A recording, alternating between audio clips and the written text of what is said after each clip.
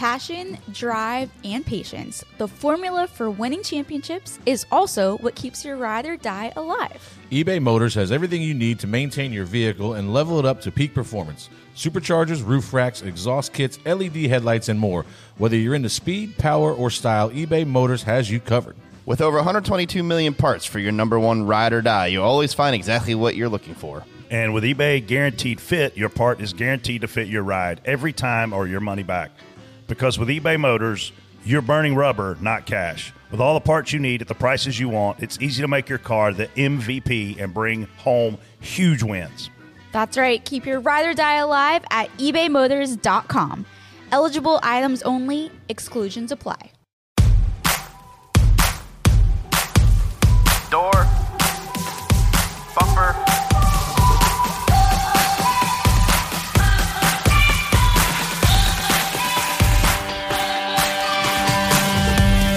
Clear. I am TJ Majors, and this is Door Bumper Clear, presented by OfferPad. The greatest day in racing is in the books, and we have so much to cover. We'll talk the wild end of the World 600, Chris Buescher flipping, the Indy 500, some F1, Noah Gragson, and Jeb Burton, plus more. Let's get it started. The best on the stand and the best in the booth. Stumbling Monday to tell you the truth. Giving opinions and breaking the rules. Get called to the holler to bring it to you. Casey, you pretty. Freddie, you fat. TJ, you suck. Brayton, so bad. Jason is pacing, contemplating this race. And if someone don't crash it, he's gonna go mad. Looking for Freddie, he's killing the bottle. Casey is making messes like a toddler. Tweet something stupid, then don't even bother. Brett's gonna block you like TJ is his spotter. See them online, throw FF in the chat. Tell Rick where to stay off the track. All of the podcasts are living in fear. This isn't the download, it's Door Bumper Clear. Nah, don't get it twisted, baby. This isn't the download, nah. This is Door Bumper Clear. Clear. There you go, I like it. Hey everybody, I'm TJ Majors, spotted of the 6 Cup car, the 1 truck, and the 68 Xfinity this weekend. I also had an ARCA car that caught on fire. Hey, on fire's good. I'm pretty sure every ARCA car caught on fire this week. I think ARCA's on fire, actually. Jesus. Brett Griffin, spotter for Colleague Racing, fresh off of a 900-plus mile weekend for me. I'm exhausted. Me and Freddie can't say the same about the mileage here. I wish I could. What's up, Freddie Kraft, spotter for Bubba Wallace. Derek Kraus, Landon Castle this week. Fresh off a Game 7 win in Raleigh, North Carolina last night. Is that why your voice sounds like that? I'm a little hoarse this morning. Your eyes are a little bit more closed than usual. But, we went up there last night, had a hell of a time. What's up, Casey? Hello, everyone. Casey Boat here, and physically he's here. Everything else, I'm not really sure. He might still be at the track in Indy. Yeah, Jason Schultz, Director of Content, Dirty Mo Media here. So, Jason, how was Indy? Indy was great. We went to St. Elmo's to start off the weekend. That may have been the best meal of my life. It was Hold on a second. By the way, did you say the cocktail sauce was not hot? It was hot. Did you get the wrong one? It was hot, but it wasn't as hot as Dillner brought it up as it's gonna be the hottest thing you ever tasted. Dillner also can Dillner's keep an idiot. talking. Let's just be Yeah, so, and so we ate it at first, you felt it, you're almost gonna your cry, and then it goes away really soon. Yeah. It was What'd you horseradish. get for food? What meal? we got a filet mignon, is how you pronounce it. Filet mignon. Filet mignon? Filet mignon. Yeah. Oh my God. I had a glass of wine, and that was great. I've never had wine. Classy. You've never had I had wine? Moscato, I think it was called. It was That great. is not even wine. You know what? That's 2 guys that I've seen drink glasses of wine. Last Monday night, I went to a charity event. It was Ryan Blaney's charity event. And we had a Topgolf, and everyone's having a beer, and one of our friends comes walking by holding a glass of wine. I don't want to say any names, but Jake Backer. Oh, Jake. Yes. So distinguished he is. Yes. Did he have his pinky up? He would set the glass down because I kept trying to take a picture of him so he wouldn't carry it around. I was very concerned about Schultz yesterday because we were trying to figure out if we can record the show, and he would not answer us. I was like, did he get trampled in the snake pit? Well, you also I know. sent it on Sunday morning when he already posted that he had chugged a beer at 6 in the morning. Yeah. So Started off the Indy 500 by chugging beer, and then Where was that content? I wanted to see that on I social saw that media. was on there. That was on that was there, 6:30 in the morning. Brett wasn't up yet. He probably had just gone to bed. Jason Not cracked before. open this beer. He stuck a straw in it and said, guys, I'm Yeah, drinking at 6:30. Well, we were in the media center. We had to be kind of professional at certain points. Nah. Just kind of. But I think if I would go to Indy next year again, we're just going to go full out. We went to turn 3 where the Snake Pit is, a bunch of college tailgates. There's no race going on over there. It's just party. Yeah. That sounds awesome. I think that we should do a BC 39 version. Freddie, I think that Jason at a midget race could do really well because you don't have to be classy there. No. I think I'm going with you to Indy next year. That's why I was texting you last night. Like, So I think are you I'm foreshadowing? I'm going to do the double. Are you foreshadowing? I think I'm going to the Indy 500. Oh, man. Because Justin Haley's going to race in the Indy 500. That would be awesome if So Justin wants to worth race it. In the Indy media 500. center, Jason, were they like, are you Jason Schultz, director of content? No, that was not it. Do people recognize you? We went one fan from Australia who was in town for the race. He's actually coming to Charlotte to visit for a little bit now, Very but cool. he was very cool. And it was very fun to be around. Marty Smith was there, a lot of the NASCAR people there. It's funny how many NASCAR reporters are at the Indy 500 these days versus the Coke 600. Speaking of NASCAR I think reporters, Luck was there. Yeah, he was there. We had a great conversation with him. did you guys see Bob get dunked in a dunk tank? Did you Yes. see the videos of it? It was Yes. pretty. Did nobody dunk you? Well, No. so Bob came up to me and said, I don't understand how TJ doesn't get dunked. He's like, no dunking, no opinions. I see. Somehow Brad got hit in the head with a ball. Like, how did that happen? Like, did you see that?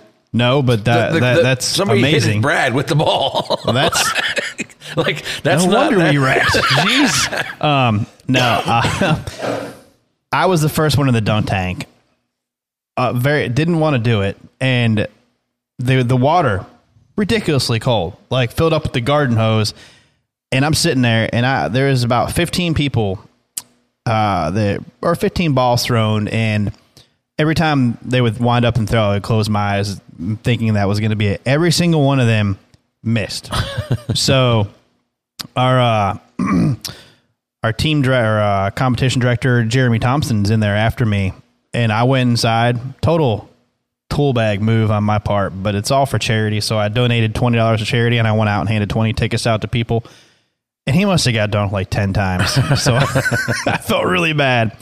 And then I had to leave for the racetrack. But apparently Bob got dunked many times. That's good. So, yeah. Well, now that we've covered Jason's big weekend, how about y'all's big weekend? We started the day in Indy the 500, then y'all did the Sweet Experience at Charlotte. Sweet Experience was awesome, man. Great group of people, 60 plus folks that were there to have a dang good time. And man, did they get their money's worth. A 6-hour race. More than, yeah. It was like every 100 miles equated to an hour. They got their money's worth before the race even started. I know. Let's be honest. Because Mike Davis came in there and hugged them all. Is that Mike why? Davis made me tell the damn Columbia story in there. What? Oh, yeah. He told did. the Columbia story. He did tell the Columbia story. I had to leave. No. So, no word to the wise. If you ever want to hear the Columbia story, just buy a ticket to the Dirty Mo Experience. If somebody was in the suite at this time, please No, it is let a me know. pay-per-view story. It's a pay-per-view story. It is a pay-per-view story, And it's you worth the have money. to be there to That's hear it. not fair. TJ, was it worth the money? It's worth the money every time. The visuals you get of Freddie going through this, not only just Freddie, but loved ones in Freddie's life struggling. The struggle was real. The struggle, Mike. The struggle was real. It's highs, lows. It's kind of like It's a long story. but there's is it good? How's it gonna be? I was literally there. It must have been 5 minutes after I left. That's just rude. Wow. I don't Well, know. you shouldn't have left. It was like 5 o'clock. It was like right before we went up. All right, whatever. Why'd you leave? I mean, Well, I had a job to do, so I've never I was seen there so to much work. Busch Light get drank in one place. That I was mean, my goodness. That was a Busch Light kind of crowd. So before I left, I was like, Shayna, they need more beer and we need more ice and we need both of those like yesterday. well, then we had. She was so ready for me to What go to the roof. about old man Fireball there? Oh, yeah. He's like, I already took a So shot. everybody of Fireball. that comes to the Sweet Experience gets a Fireball shot, right? It's I just don't- part of tradition. So I'm like, hey, has anybody took the shot yet? And this awesome couple was like, yeah, we took ours. I'm like, way to go, way to rally. We're still waiting to hear if he saw the whole race. Oh, he made it. I went back in there after I finally blew up, and they were still there. They were still pounding Busch Lights. Did none of us finish the 600? None of us finished the 600. I should Yeah, we have. were. Neither I did- should have. If your damn front bumper wasn't shoved me into that 12's door, I probably would have finished. I was getting help from behind. Well, it was so cool meeting everybody there. What a great group of people. And I hear we might have another Bristol's one coming next. up. Yeah. Bristol. Tickets are going on sale very soon. I have a funny. So and it's not a dirt race. there's one of the couples that was in there. they looked at Mike and they're like, the guy says, you should do Bristol. And Mike's like, we are doing Bristol. And he's like, all right, yes. And his wife just looks at him. She's like, are you me? Yeah. We're doing this again. There was another couple that the guy was like, I brought it up, they had some special occasions. Like, what do you think about doing this? And she was like, oh, okay. And she's all about it. So Bristol's the bomb. Yeah. There ain't a better place. The night race at Bristol. If you said pick one racetrack that you got to race at every week the rest of your career, you got to race every week, I'd say Bristol. It's awesome. I love that place. And you know what? They got a shop tour as part of the deal in Charlotte. Mike Davis showed them around Junior Motorsports. I think for Bristol, Steve they should do a Yeah. tour around Michael Waltrip Brewery. Maybe we can arrange Maybe that. we can go. Maybe we can. Yeah, right. Please do it in the We'll do middle of that practice. one. Yeah, we'll do that one. Maybe they can get Steve and Stefan to sing karaoke in there while they're doing the shop tours. Yeah. Stefan is a karaoke ace. They did schedule the shop tour for an awkward time, though, for They some reason. scheduled the shop tour smack dab in the middle of the Xfinity Series. That Are they you giving won. a hint of the one idiot for this week? No. I don't Mike Davis came off the lake, though, to Yeah. give this shop tour. Oh, and that awesome boat that he's got. That's I heard- really cool. I heard he was Yeah. down on the lake yesterday. Doug said he saw him rolling out there on your boat. Yeah, awesome. Really good. Hey, keep it clean. Keep it clean for me, Mike. Freddie, how was your team's clock management on Sunday? So, Awkward timeout. yeah, not good. We just continue to figure out ways we can Bubba over this year, apparently. Listen, I said on here a couple weeks ago, like, number one job is know the rules, and we just overlooked a pretty big one. We got in a little when Blaney spun out, we got hit from behind. We ended up running in the back of TJ. Got spun. Had Well aware of that. Very minimal damage on the right front, and came in, put a piece of Barabond on it. The car's good to go. Just throw that wherever you want, Chase. Are you okay? Holy cow. And we had a great plan. We pit. There was 3 or 4 to go in the stage. We pit, put tires on. We're just going to ride around. We told Bubba, ride around half throttle. We're going to stay out at the stage break, and we'll be leading or probably in the top 5. And that's what we did. We rode around half throttle, not even attempting, just trying to stay on the lead lap for 3 laps. And for some reason, NASCAR said all cars have made minimum speed at lap 199. And then at lap 200, they said the 23 has not made minimum speed. And unfortunately, the rule is you have 3 laps. We were on the DVP clock for the being in the incident. And the rule is you have 3 laps to make minimum speed to clear it. And we didn't. We were kind of going the long game and saving tire, and we up pretty bad. It's unfortunate. We had a very fast race car. We were in that wreck. Bubba had spun earlier, but the car was still fine. We were gonna be in good shape for the rest of the way, and we royally screwed up. So it's unfortunate. Obviously, not going to happen again. But there's nothing you can do about it. I felt terrible for Bubba because obviously this, like I said earlier on the show, like he's driving the best he's ever driven in his life, and bad things continue to happen to him for some reason. So hopefully we can do better this week, and we'll be back. But that one that was pretty embarrassing. Your boss there had a pretty solid weekend, though. Has I think he's still on the lake, if I had to guess. Has he won every crown jewel race? He has now. TJ. Has he won the Brickyard? He hasn't won the Brickyard. Is the Brickyard a crown jewel? I mean, it's considered a crown jewel, but Is it now? I don't think No, it is. not now. For sure. I don't think it is now. No. I wouldn't have thought it was before. I will tell you this: it probably is for like Briscoe, because That's his hometown. Yeah, that's what I'm saying. It But probably is meaning for them. like what people in general No. would consider a crown jewel. No, event. it just doesn't have the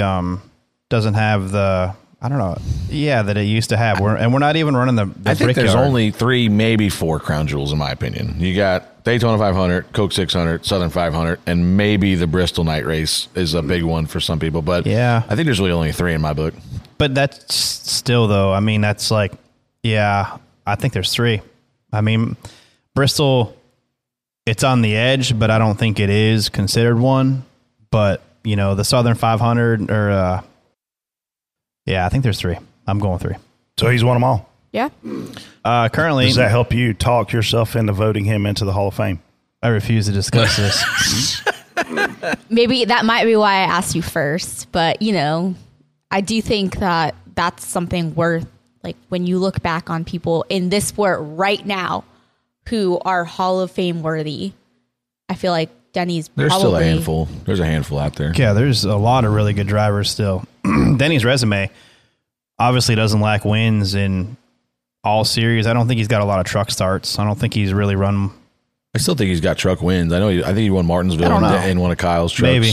Yeah, he might have won there. I don't know if he's really run any mile and a half. So I don't remember Denny doing any big track stuff, just short track stuff in trucks. But yeah, his resume definitely doesn't lack the wins. I mean, it's only lacking one thing, and we all know what that is to me. But championship. Yeah, and that doesn't really define whether we've got guys that are eligible for the Hall of Fame or in the Hall of Fame that haven't won championships either. But that's, if you look at Denny's stats and take the name off of it, you would say, I mean, to me, that's like you would think he would have won a championship. Even if you look at the Brickyard, right, and you say the Brickyard is still a crown jewel race, he was going to win it last year. Chase Briscoe punted him on the last lap. Well, don't run Chase off the track. See you later. But Denny Hamlin, the Brickyard Oval was on his bucket list as a must-win race in his career. I've talked to him about it.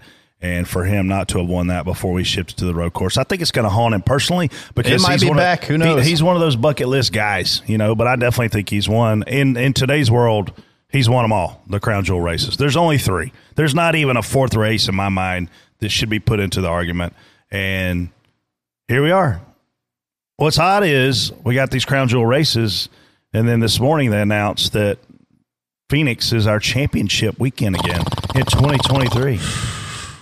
TJ, you want to go to Phoenix again for championship? Let's say this before we get into this. All right. What are my choices? Well, let's say this.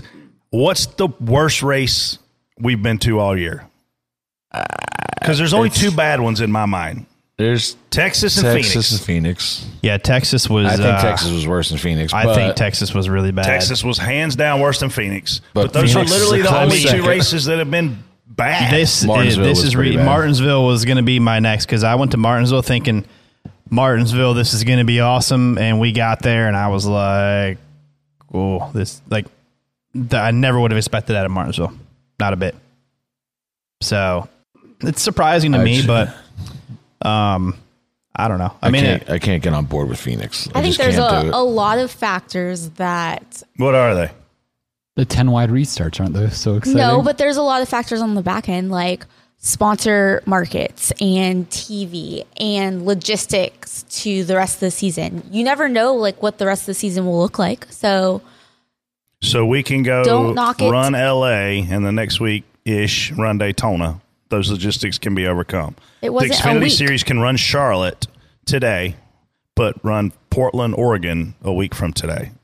I'm not a week from Saturday. I'm not buying into logistics. They're not. They're going to be out of Portland a week from today. There are a lot of factors that I think logistics logistics is BS. Okay, I'll agree with you on the TV thing, but does TV really care where we are? I doubt it. I doubt it, because they're going to get their viewers no matter where we are, right? So if you're talking about this, what are the realistic options for the championship race? Well, NASCAR owns the dates. It has to be a NASCAR track. It has to be I'm talking weather-wise. What are the realistic possibilities for the championship race? Daytona? And we've got the season kind of ending a couple weeks sooner than we used to, right? So we're late October, early November. I mean, that snows in Texas in November. I went and ran a race at Loud, New Hampshire the weekend of Thanksgiving, and it wasn't brutal. I mean, obviously it can be cold, but look, man, what does it matter if it's cold? The cars don't know it's cold. I just don't think. I mean, if you're going to travel for a championship weekend, you're thinking sun, you're thinking nice weather. Cold. I mean, just Martinsville the week before, it's freezing. I'm not buying that. I'm just saying the weather's because Green Bay football fans, they still go when it's snowing. We run Martinsville the week before. Is it freezing there? Is my imagination? New England Patriots. Jason's favorite team. If you're cold, I'm definitely cold. Yeah. Jason's going to go to the game if it's cold. I don't buy into that. We got to have great weather. Crap. I agree. Listen, Portland, Oregon in November, no, I don't want to go there because it's probably going to be raining. I think there's realistically only 4 tracks to really choose from for the championship. I think there's tons of weather-wise. There's only enough to choose from for what NASCAR owns because they're not going to put it at an SMI track. You tell me. I don't know the ins and outs of that. I'm just saying weather-wise, looking at tracks. So you're looking at Phoenix, Homestead, Daytona, Fontana, Charlotte, Atlanta, Texas. We could keep going. Not if it's going to be NASCAR. I'm taking that out just in general. So, but if you were in their shoes, you wouldn't want to move a championship race away from their track either. If I were in their shoes, I would move the championship weekend every single year to a new market because it's worth doing that for the sport. We got to talk about the health of the sport. And running this race in Phoenix is just bad. Every single year. I said it when it was at Homestead every year. Like, I love Homestead Racetrack, but running it there every single year, you look. Who's going to be better at Who's going to be better at Phoenix in the Xfinity Series? Justin Allgaier or Jeb Burton? Justin Allgaier. Okay, so let's keep taking it to his best track for that guy to have a chance to win. I think that's going to be the whole schedule. Okay, well, who's going to be better? Justin Allgaier at Phoenix or Daniel Hemrick? Justin Allgaier. Yeah, Justin Allgaier. Let me help you make up your mind. It's arguably equal to Dover on Justin's track list. So. Who's going to be better if we go to Homestead every single weekend? Oh, Kyle Larson. Yep, just so happens he's the best there. I mean, Tyler Reddick, Kyle Larson. Stop taking it to the same damn place every single year. It ain't that hard. I don't know. They listen to everything that we say on the show, and they make great adjustments, and they're not listening to us on this. You mentioned Tyler Reddick. Did you see Tyler Reddick's pass coming to the checker flag? Did anybody see that? Yeah. Pass in the grass. Oh, really? 3 wide through the grass to he passed Stenhouse and somebody else. You mean the turf? 3 wide in the turf. Passing the turf. He had a big head of steam coming off a 4 and just bailed off. He said, I already wrecked the underbody with a flat tire, so I was just going for it. I didn't care. For it. He's a wheel man. So before we dive into the show, I know we got a lot to talk about. Shout out to Tommy Baldwin, Haley Deegan, and our good friend Jeff Burton the last 3 weeks coming on. It's just us 3 today. That's us. And Casey. Tommy Baldwin had another win. Hello. Yeah. Well, you're not at the table. You're at the bar. I might as well just leave. You and Justin? You going to call him Justin? My name's Tyler Reddick. Tyler. Yeah. Tall Tyler. Wow. We just call you Tall Tyler from now on. I see where we stand on this team. Anyways. Thank you to Bojangles for breakfast. Oh, thanks, Bojangles. Yeah, I did have a biscuit this morning. Thank goodness. Freddie needed that biscuit. This show is definitely not going to make it without Freddie having a Bojangles biscuit this morning. They're so good. Casey even ate some. I did, and it was very good. I might go have another one for lunch. It's why I keep coming back, honestly. I mean, oh, good. That's so not me. So if we just stop getting biscuits, TJ won't come back. All right. Sorry, Bojangles. Take a week off. Yeah, he's not going to do it. Can't do it. All right, let's kick things off by hearing a little bit more about our presenting sponsor, OfferPad. Are you looking for an easy and convenient way to sell your home? If so, you need to listen up. Home selling can be a hassle, but not with our friends at OfferPad. They do real estate the way it should be. Easy. You can start the process before you even finish listening to this ad. Log on to OfferPad.com, fill out the 5-minute form about your home, and request a cash offer. OfferPad will send you that cash offer within 24 hours, along with other options to choose from. Then, whether you take that cash offer or decide to list with OfferPad, you're in control. OfferPad's Express Cash offer is perfect for those who want to sell on their own schedule with more convenience, certainty, and control. If you want to list with OfferPad, you do so with maximum value and guidance from real estate experts like TJ Majors. We just raced an OfferPad's Charlotte market and are about to race an OfferPad St. Louis market for the first time. If you want to move to or within either of those great places, do it with OfferPad. When asked where you heard about OfferPad, select the NASCAR option so they know we sent you.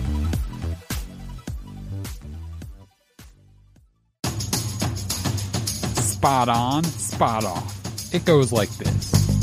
Spot on means you agree. I'm spot on. Are you joking me? He's lost his mind. Oh, and by the way, no one ever seems to agree. And then spot off means you disagree. Spot off. Oh, here we go. This is the dumbest thing I've ever heard. But if you're TJ, there's only one correct answer. I don't know. It's time for Spot On, Spot Off. Spot on, spot off. First topic. Chase Briscoe's move on Kyle Larson with 2 laps to go as he attempted to take the lead, but spun. TJ. Spot off. Chase has been in these situations a few times now where he's been in contention late to make a late pass, and really those are the moments. You make that pass on Kyle Larson, you moved up a level, in my opinion. And I know he was trying super hard, and honestly, he was doing a fantastic job of getting closer and closer, and even having an attempt at passing Kyle Larson then is big. But, he got closer to Tyler at the Bristol Dirt Race. These are the chances, but, good for him that he keeps showing up in these races where he's, has a shot of winning it. So I think spot off for wrecking, because I think he's going to put on a hell of a show with Kyle, and I wanted to see it continue, but make it stick. Yeah, most improved team and driver for me this year probably is put Chase Briscoe's in the conversation, because last year he struggled to stay on the lead lap. I mean, he struggled to get top 12, top 15 finishes. And this year, he's got a win under his belt. He's had a couple more he's been in contention to do. I'll be honest with you, he started the Coke 600. He was terrible. He was running like 28th. Wasn't a factor. Next thing you know, a lot of guys have crashes. And then with 15.9 to go, he is running down the best race car driver in the world. And when he gets there, he chokes, which is unfortunate. But he's a great race car driver, and he's proving to be so. I think when you look at Stewart-Haas Racing as a whole right now, there's two guys that are possibly in trouble. One wants to retire, and one may be pushed out. So Chase is we talked about it with Trackhouse. Like, I wouldn't want to be teammates to Ross Chastain right now. A guy's setting the world on fire, led a ton of laps in Coke 600. Daniel Suarez raised his hand this week and said, hey, I'm as good as he is. Watch me run fast. And he did for a lot of Coke 600. But like when you look at Stewart-Haas as a whole, Kevin Harvick, he's 46 years old. How much longer is he going to race? Right? And you got these other three guys there. And Eric Almirola's out, said he's retiring, which I heard he may not be, but he tweeted that was his last Coke 600, so you got to think he is. You can't Tom Brady this. Yeah. You can. Mark Martin did it for 30 years. Brett, what are you hearing? Alabama, the music group, they had a retirement tour for 30 years. Actually, you've done the same.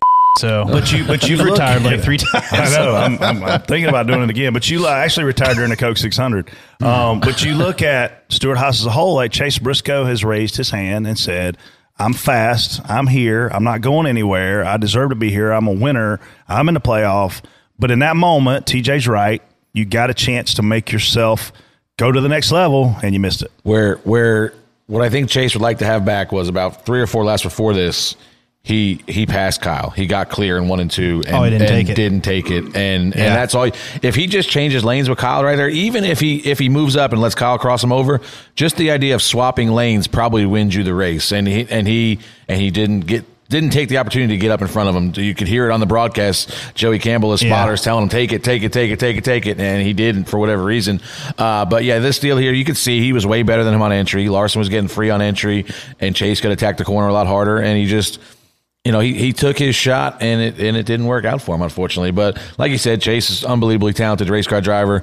There's a couple guys we've seen this year, Ross, Chase, a couple of Reddick is one that hasn't got any luck on his side. But this car just lends itself to their driving style, and Chase has got a win already, and he's going to win more because he puts himself in position like that. But at the same time, this is kind of Bristol 2.0 all over again. Like, maybe it's better off. I mean, I think he came back and finished the top 5, right? Like, yeah. So I don't know how the hell he got back up there. I think I did because there was a gigantic wreck off of turn 4 twice. Denny did what Denny does. I don't know if this is another. Yeah, we'll talk about Austin. Yeah. Denny did what Denny does, and he puts himself right there. He might not be leading every race, but he's won 2 Daytona 500s because he was there, just right there, waiting for something to happen. And he won. He did the same thing here and took advantage of it and won the race. So. I think that's obviously you don't get to that point without putting together a really good race. I think it's the top 10 team right now. If they when they click on all cylinders, the 11? I think no, Chase. I think Chase and this team, they're a top 10 team right now when they click on all cylinders, and they're in a Ford. Which, let's be honest, you're not at an advantage if you're in a Ford right now. Austin Dillon's team response to him going for the win that caused a big wreck coming to the white flag. Jason, you want to read that? The team said on the radio, you gave it a hell of a shot, and you did what you needed to do. Brett, spot on, spot off. Man, I thought he was going to win the race. The run that he had, He should have. the position he was in, the angle that his car was pointing at coming off of 4. It was obviously he had the most speed and what looked like the most grip.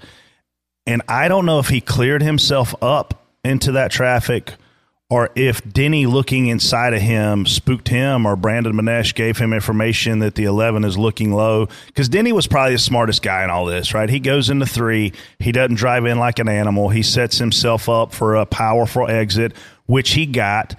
But even then, I think Austin around the start-finish line or certainly getting into 1 is going to clear at least one of those guys on his outside, if not both. Then Denny's on his inside. It's super easy to stop that guy's momentum that's on the inside. And Austin Dillon will win his second Coke 600. I mean, we just talked about choking with Briscoe. I think Austin Dillon choked, and that's unfortunate because I thought the move that I saw, the momentum that he had, the way he was pointed coming off turn 4, I thought he had it won. But then Denny getting inside of him completely made him lose his mind. Yeah, I thought Denny made a mistake. I was home watching this last restart, and the top 4 guys took 2 tires. Denny was the first one on 4 off pit road, and he was 5th. And I said, in my opinion, I think you got to take the top here because if you assume that the top 4 are going to line up in the top 4 positions and you've got your choice inside or outside in row 3, I'm like, I think you got to take the top because it gives you options of, you can move up, get to the outside of the guy in front of you, or at the very least, have a big run down the backstretch to, be maneuverable. You pick the bottom, you kind of get boxed in by whatever's going on in front of you.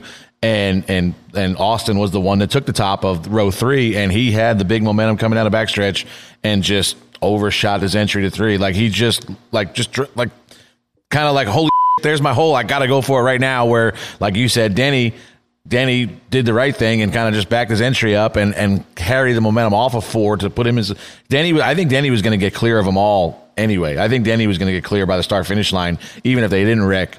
But because of Austin just bombing it into 3 and really giving himself no chance to get through the middle of the corner.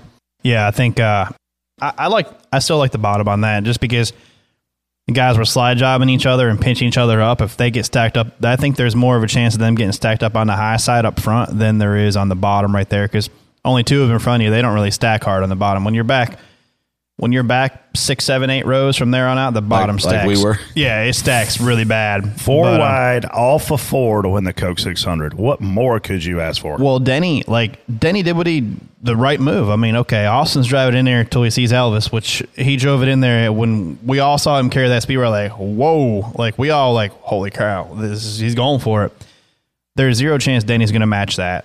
So what Denny did is just lift like he should have, get a good run off, and I don't know what Austin was looking at there, but if he stays down in front of Denny and Denny shoves him down the front stretch, Austin probably clears everybody as well and goes on and wins. But after the snooze fest that was Texas, which we called an all-star race, we were worried about this. How dumb would we look to not move the all-star race back to Charlotte?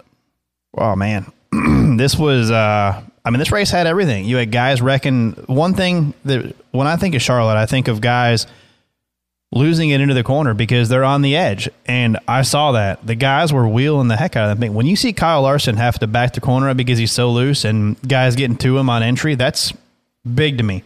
We saw 3 of them spin out. Kyle Larson spun out off of 4. Chase spun out off of 4. We spun out off of 4. Like, guys, and Bubba's like, I just shipped it to the bottom one time to try to run hard, and he goes, I lost it. How many guys does he slide in front of us out of 4? Oh, yeah. And when you see these guys that are sliding are good race car drivers. So that's how on edge these things are. Look at Kyle there in 1 and 2 getting in the dirty area. Yeah. These are good race car drivers. One thing about this car is when it starts spinning out on exit, it seems like they can catch it. It seems like they are able to catch the cars a lot quicker. They stop quick. Last year's body, if Kyle Larson hits the wall like he did in 1 and 2, it's destroyed. Yeah. This year's body, like he literally lost it, hit it, flushed it, and then he's back running fast as a leader. Freddie sledgehammered us into the 12, and he kept on going. So, I barely had a scratch. They're tough. I didn't keep on going very long. Continuing on the next-gen car topic, first time flipping a next-gen car back over takes 5 minutes after Chris Buescher said he was okay. Spot on, spot off, Freddie. This deal looked like a movie stunt. Like, he spins out, Suarez clears himself off of 4 on the 14 where he's not clear, gets himself wrecked. And he's spinning down the front stretch, and I forget who it was. I think it was Gilliland. I felt like he was blocked. Somebody was right in front of him, and they kind of darted to the left at the last second. Gilliland went right, and that was a bad idea. So he knocked the 99 back into the 17, and the 17 just innocently sliding through the infield, and I'm watching on TV. Well, there's a reason the 17 was sliding, by the way. What do you mean? Oh, he got sledgehammered. Oh, yeah. By another. Who hit him? The 21. So that's rare that he runs into a wreck. The funny part is there's like 3 lanes clear on the outside. But so 17 is now just innocently sliding through the infield, and I'm like, oh, he'll be fine. Because talk about this also. That AstroTurf saved probably 3 or 4 race cars on Sunday because we slid through there, Chase slid through there, Larson was through there, like everybody was fine. But this Chase throttled up. Yeah. Chase throttled up and was like jumping through. And all of a sudden, the 17 is like somebody hit a button and the thing just starts flipping over. Obviously, we go back and look at it. He took a flush shot to the right front wheel, and it tucked under the car, and that's what kind of propelled it to start flipping over. But I didn't really have an issue with I've seen a lot of people complaining about how long it took. I think that they communicated with Chris. Chris told him he's fine. So then they took their time to do the right thing and get everything flipped over. So you weren't going to risk any further damage to the car or any injury to Chris by flipping it over.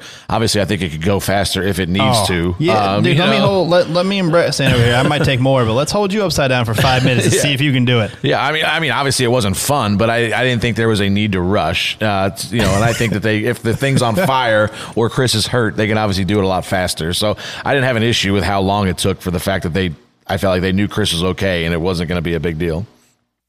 Anything else to add there, TJ? You were about to talk. I just think it needs to be faster than that. Like you go to these midget races and things like that, that car's rolled back over within. Well, I mean, the midget race is a little bit smaller. I get it. I know that. No pun intended. I don't think you can say that. You know what I mean. Let's be honest. If you had got if you pick Chris Buescher's race team and you said, hey guys, go out into the turf and flip that car over. Is it going to take 5 minutes? Then why the did we wait 5 minutes to flip this guy over? This is ridiculous. I do agree with you. Hey, listen, I'm watching this wreck play out, and I'm like, holy cow, did he hit a drainage ditch?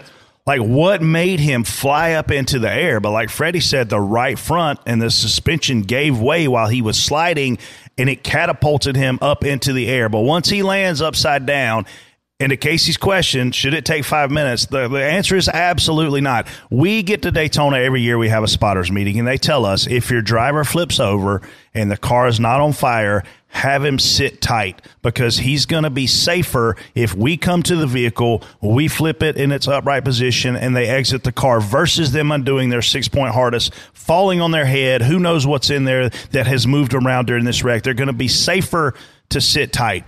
Who the wants to sit tight in an upside-down car for 5 minutes?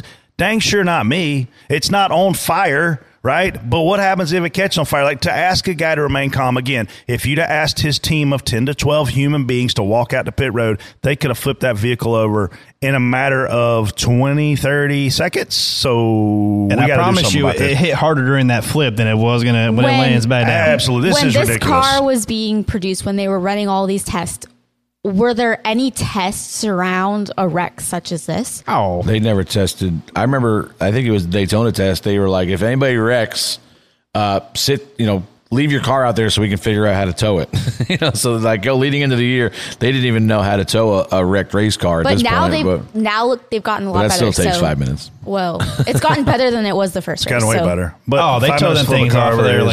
It's ridiculous. Yeah, the upside down part, like, the driver's okay, you got to get that thing back over quick. Absolutely. I agree. Well, it's great that this was the first time after how many races have we had, so...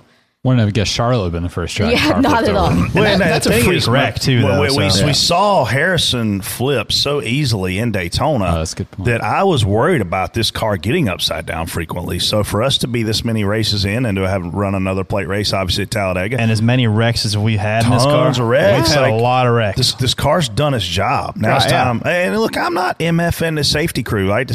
But at the end of the day, we can't have...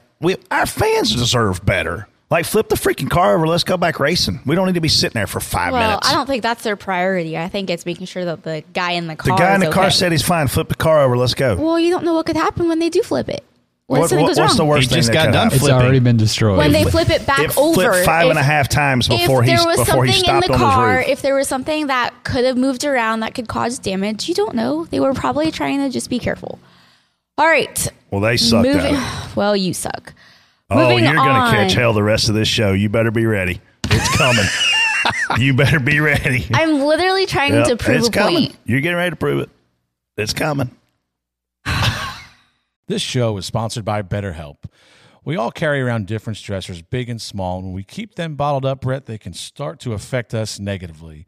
Therapy is a safe space to get things off your chest and figure out how to work through whatever's weighing you down. And there's really no shame these days in getting help when you need it. It can, man, and you got to be careful, and you don't want to carry that around by yourself. That's where these guys come in handy. Whether you've been in therapy or new to the process, BetterHelp will give you the tools and to positive thinking and coping skills and how to manage those boundaries. Therapy empowers you to be the best version of yourself. Therapy is not just for those with major traumas. You know, if you're thinking of starting therapy, give BetterHelp a try. It's entirely online, designed to be convenient, flexible, and suited to your schedule. Just fill out one brief questionnaire to get matched with a licensed therapist and switch therapists anytime for no additional charge. Get it off your chest with BetterHelp. Visit BetterHelp.com/bumper today to get 10% off your first month. That's BetterHelp, HELP.com/bumper. Spot on, spot off. IndyCar red flags the Indy 500 to set up a 2-lap green flag finish. P4 finisher Felix Rosenquist says, Jason, you want to read that? He said, I just think now IndyCar is at a level where the racing is so good because the field is so tight that I don't really think you need to add artificial ingredients. Freddie, spot on, spot off. I don't know that I've ever watched an IndyCar race where I thought the racing was so good. Listen, I think if you have the Indy 500 is a rare race where I think you need to respect the distance of the race. It doesn't need to be a green-white checker or add laps at the Indy 500. But if you have an opportunity where you're going to run out 5 or 6 caution laps to end the race, don't do that. Like, throw the red flag, give the fans a 2-lap shootout, whatever it's going to be for the Indy 500. Obviously, it ended under caution, right? I think they wrecked down the backstretch or something like that. Sage wreck. So, I'm fine with not extending the race, but if you're just going to sit there and ride around for 6 laps and that's going to end the race, don't do that. Like, throw the red flag, give your fans a green flag finish, or at least an attempt at a green flag finish. I love the Indy 500. I love that 300,000 people were there to watch this race. I think it is the most beautiful racetrack on our schedule right now in terms of how it's kept up. Golf course, the amenities, the beautification of it, like it's just the pageantry of it. Everything of it, everything about Indianapolis Motor Speedway is phenomenal, right? But I also think that races need to end under green flag conditions. Like we've left the culture of letting races end under yellow for whatever reason, right? And obviously entertainment is a big part of racing. Racing is a big part of why we watch. But I don't hate the fact that we do green, white checkers in NASCAR anymore. When we first made the change, I was like, man, we're abandoning tradition. Well, these fans deserve 300,000 plus in attendance, deserve to see a race to the end. So the fact that IndyCar tried to give them that, I'm all for it. Spot on. Yeah, I'm spot on as well. I don't want to – the whole – ending of that race, it's going to end on a bad note if you ride around for 5 laps under yellow. It's just going to ruin it. We're watching these guys race, and I want to see it. I mean, that's what I want to see. The guy earned it, and heck, we saw they were side by side on the one, like, on the edge of your seat watching Indy 500. That's the way it should be. I don't agree with running 5 laps under yellow, ending it that way. If the caution comes out and they're coming and taking the white, it's over to me. Like, throw on the last lap, I agree. Like NASCAR, once you take the white, the race is complete. Otherwise, we could run endless. I think ARCA tried that for a while. Where They did try it. Unlimited green, white checkers. Great idea. There was like 4 cars that finished a race. Well, yeah. 6 cars in the lead lap. Yeah. 5. So yeah, I don't like enter that. That's too many laps under yellow. So I was super excited that race was exciting. I mean, Jimmy got up there. How about Jimmy leading? He was rookie of the race as well. So very competitive all the month of May. Awesome to see that. And got to see the end of the Indy 500 under green essentially till the last lap wreck. So I thought it was good. awesome. The information I saw last night that the purse of the race was insane. The winner took home over $3 million. Jimmy Johnson, rookie of the race, $257,000. Like, I remember when we used to publish purses, and I was a big fan of it just because I love economics and business. And look, we know what all these NBA and NFL guys make. Like, why not share what our guys are making? But like, I thought it was awesome to see their purse was up, and holy cow, could you imagine winning the Indy 500 and $3 million? Schultz, were you coherent enough to have an opinion on this? I was very coherent. I'm glad they did it because I remember in 2020 with Sato won, they had a wreck, and of course that was a lot of damage on pit road. They probably couldn't have fixed it in time, but like I was so glad they finished under green. And the crowd, Jeff Gluck mentioned this on his podcast, the crowd roared when they saw the red flag come out, and 10 years ago the IndyCar fans probably wouldn't have reacted like that. Yeah. Just a little, I saw this thing post, least watched game in the least watched NFL game last season was 5.86 million. The most watched NBA game in that season was 5.75 million. Yeah. So that's a huge difference. Yeah. Big difference. That's, I don't know. It's big. It's big to have an event end with some drama, I guess. That's their biggest race of the year. You don't want to end it on and we got to see it. The guy that was leading won. I thought it was great. And you think Jimmy runs it again? I mean, I would hope not. I would hope so. Man, I noticed Jimmy liking it more and more. Like, he seems to be settling in. He took last year. We thought it was going to be, I'm just going to try this and be done. And the dude's been competitive this year. So look at his qualifying run. It is not going to surprise me if Jimmy Johnson does this again. And Dan Mir wins it. I will not be surprised. I see him winning a race at least 1 point if he keeps going. He said in our Next Level interview with Andrew Curlin that he's willing to run IndyCar up to 5 years maybe. Wow. Good for him. Somebody's having fun. But, I mean, you look at the schedule, it's perfect. They don't race every single weekend like we do. I mean, you look at our schedule. We start in February. We go to November. We race on the major holidays, Easter and July 4th, Mother's Day, right? You get 1 weekend off in June. And then you look at what he's doing in IndyCar. What do they run, 25 races? I think it's less. It's like 18 or 20. The schedule's awesome. Yeah. Like, it's perfect. 200 lap races or 200 mile races or something. That's a 500 miler, but and some solid racetracks. Yeah, some solid markets. I mean, I'd rather be. You want St. Peter? You want Loudon, New Hampshire? Here's a good segue to the next topic. How about a time limit? I love time limit races now. Like, we need that after this 6-hour fiasco we ran the other night. Yeah, let's go time limit races. What's next, Casey? Moving on to another big race that happened on Sunday. Formula One decides on rolling starts in Monaco despite dry conditions after red flags, citing rain impacting start lights and consideration about inconsistent grip levels due to the drying track. TJ, our F1 expert, spot on, spot off. And by expert, we mean that you're the only one that watched it. I'm spot off because I was fully expecting them to start that thing standing start, because that's the challenge, right? Brett thinks it's easy to take off and go straight and stuff. It sounds easy. Which was awesome that Jeff called you out on that. No, it was so weird because nobody knew what they were going to do. And there was the commentators were confused as well. Like, I don't know what we're doing here. There's a time limit. It was supposed to start here, but it started there. I don't know what the deal was for that.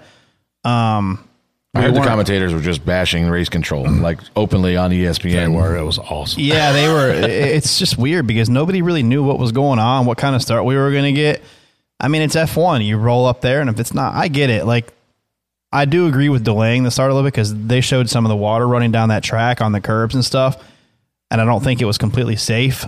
But was the Xfinity Series safe the year AJ Allmendinger won it in the flood? No, Jesus. Yeah, let's be honest. It's a street course. It's NASCAR's control booth, race control booth, and F1's control booth are like against each other to see who can do the dumbest shit every week.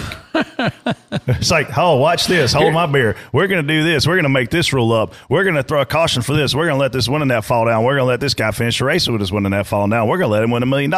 Let's just keep changing the rules, people. I hope that we get a chance to have you, at least you, Brett, maybe Freddie, because you sometimes are a little iffy, go into race control and watch them manage a race. Give me the headset and give me the button, and everybody else leave the room. I can do it. That's I don't a need everybody's help. bad idea. Okay. Is there normal deal that they start that like a rolling start when it's raining? I don't understand. Like, In my few years of watching, I don't remember that being a rule. Yeah, like, I don't think so. I think it's at their so I discretion. guess that's why everybody was confused. I have no idea. I went to Saeed Saturday night and I was a little late getting up I was Sunday morning. texting with a prominent crew chief in the Cup Series garage. Well, he wasn't a crew chief this week. Well, he wasn't a crew chief this week.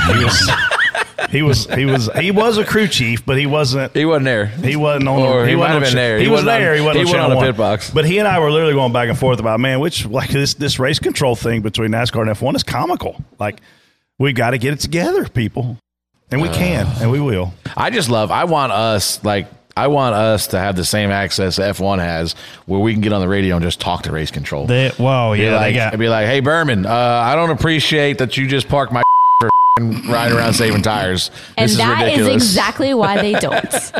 Moving on, Jeb Burton tells Noah Gragson, "I'll wreck the dog F out of you," and then tweets, "The only reason he's in the car is because of the check. I've been in the same stuff and outran him almost every race. Go look at the stats." First off, what is dog F? Second off, spot dog off. food. Brett. I'm gonna the dog food out of you, Poor Brett. Jeb. I think this is great entertainment. I like Jeb Burton. Not Jeff. I like Jeff too. I like Ward. I was gonna say, I like geez. all the Burtons. I Yeah. like Kim. I like Yeah. Harrison. They got a big family. Yeah. I'm a big fan of the Burton families. Right. Jeb is way out of his. Element. Jeb Zone. had a rough week on Twitter. Well, you got this deal where you're walking and you're having a confrontation / conversation with Noah Gragson, and I think that's fine, right? Yeah, why not? What is Jeb mad at? Is he mad because Noah Gragson outran him on 7 cylinders while Jeb had 8? Apparently, they got near each other, and one of them pushed the other one down the straightaway and Yeah, but slide that drop. was- I don't even. So Noah slide jobbed him or Noah something. put a slide job on Jeb, got clear in 4, which Noah was. Just talked about Noah. One of the most impressive things was Noah finishing 4th on 7 cylinders.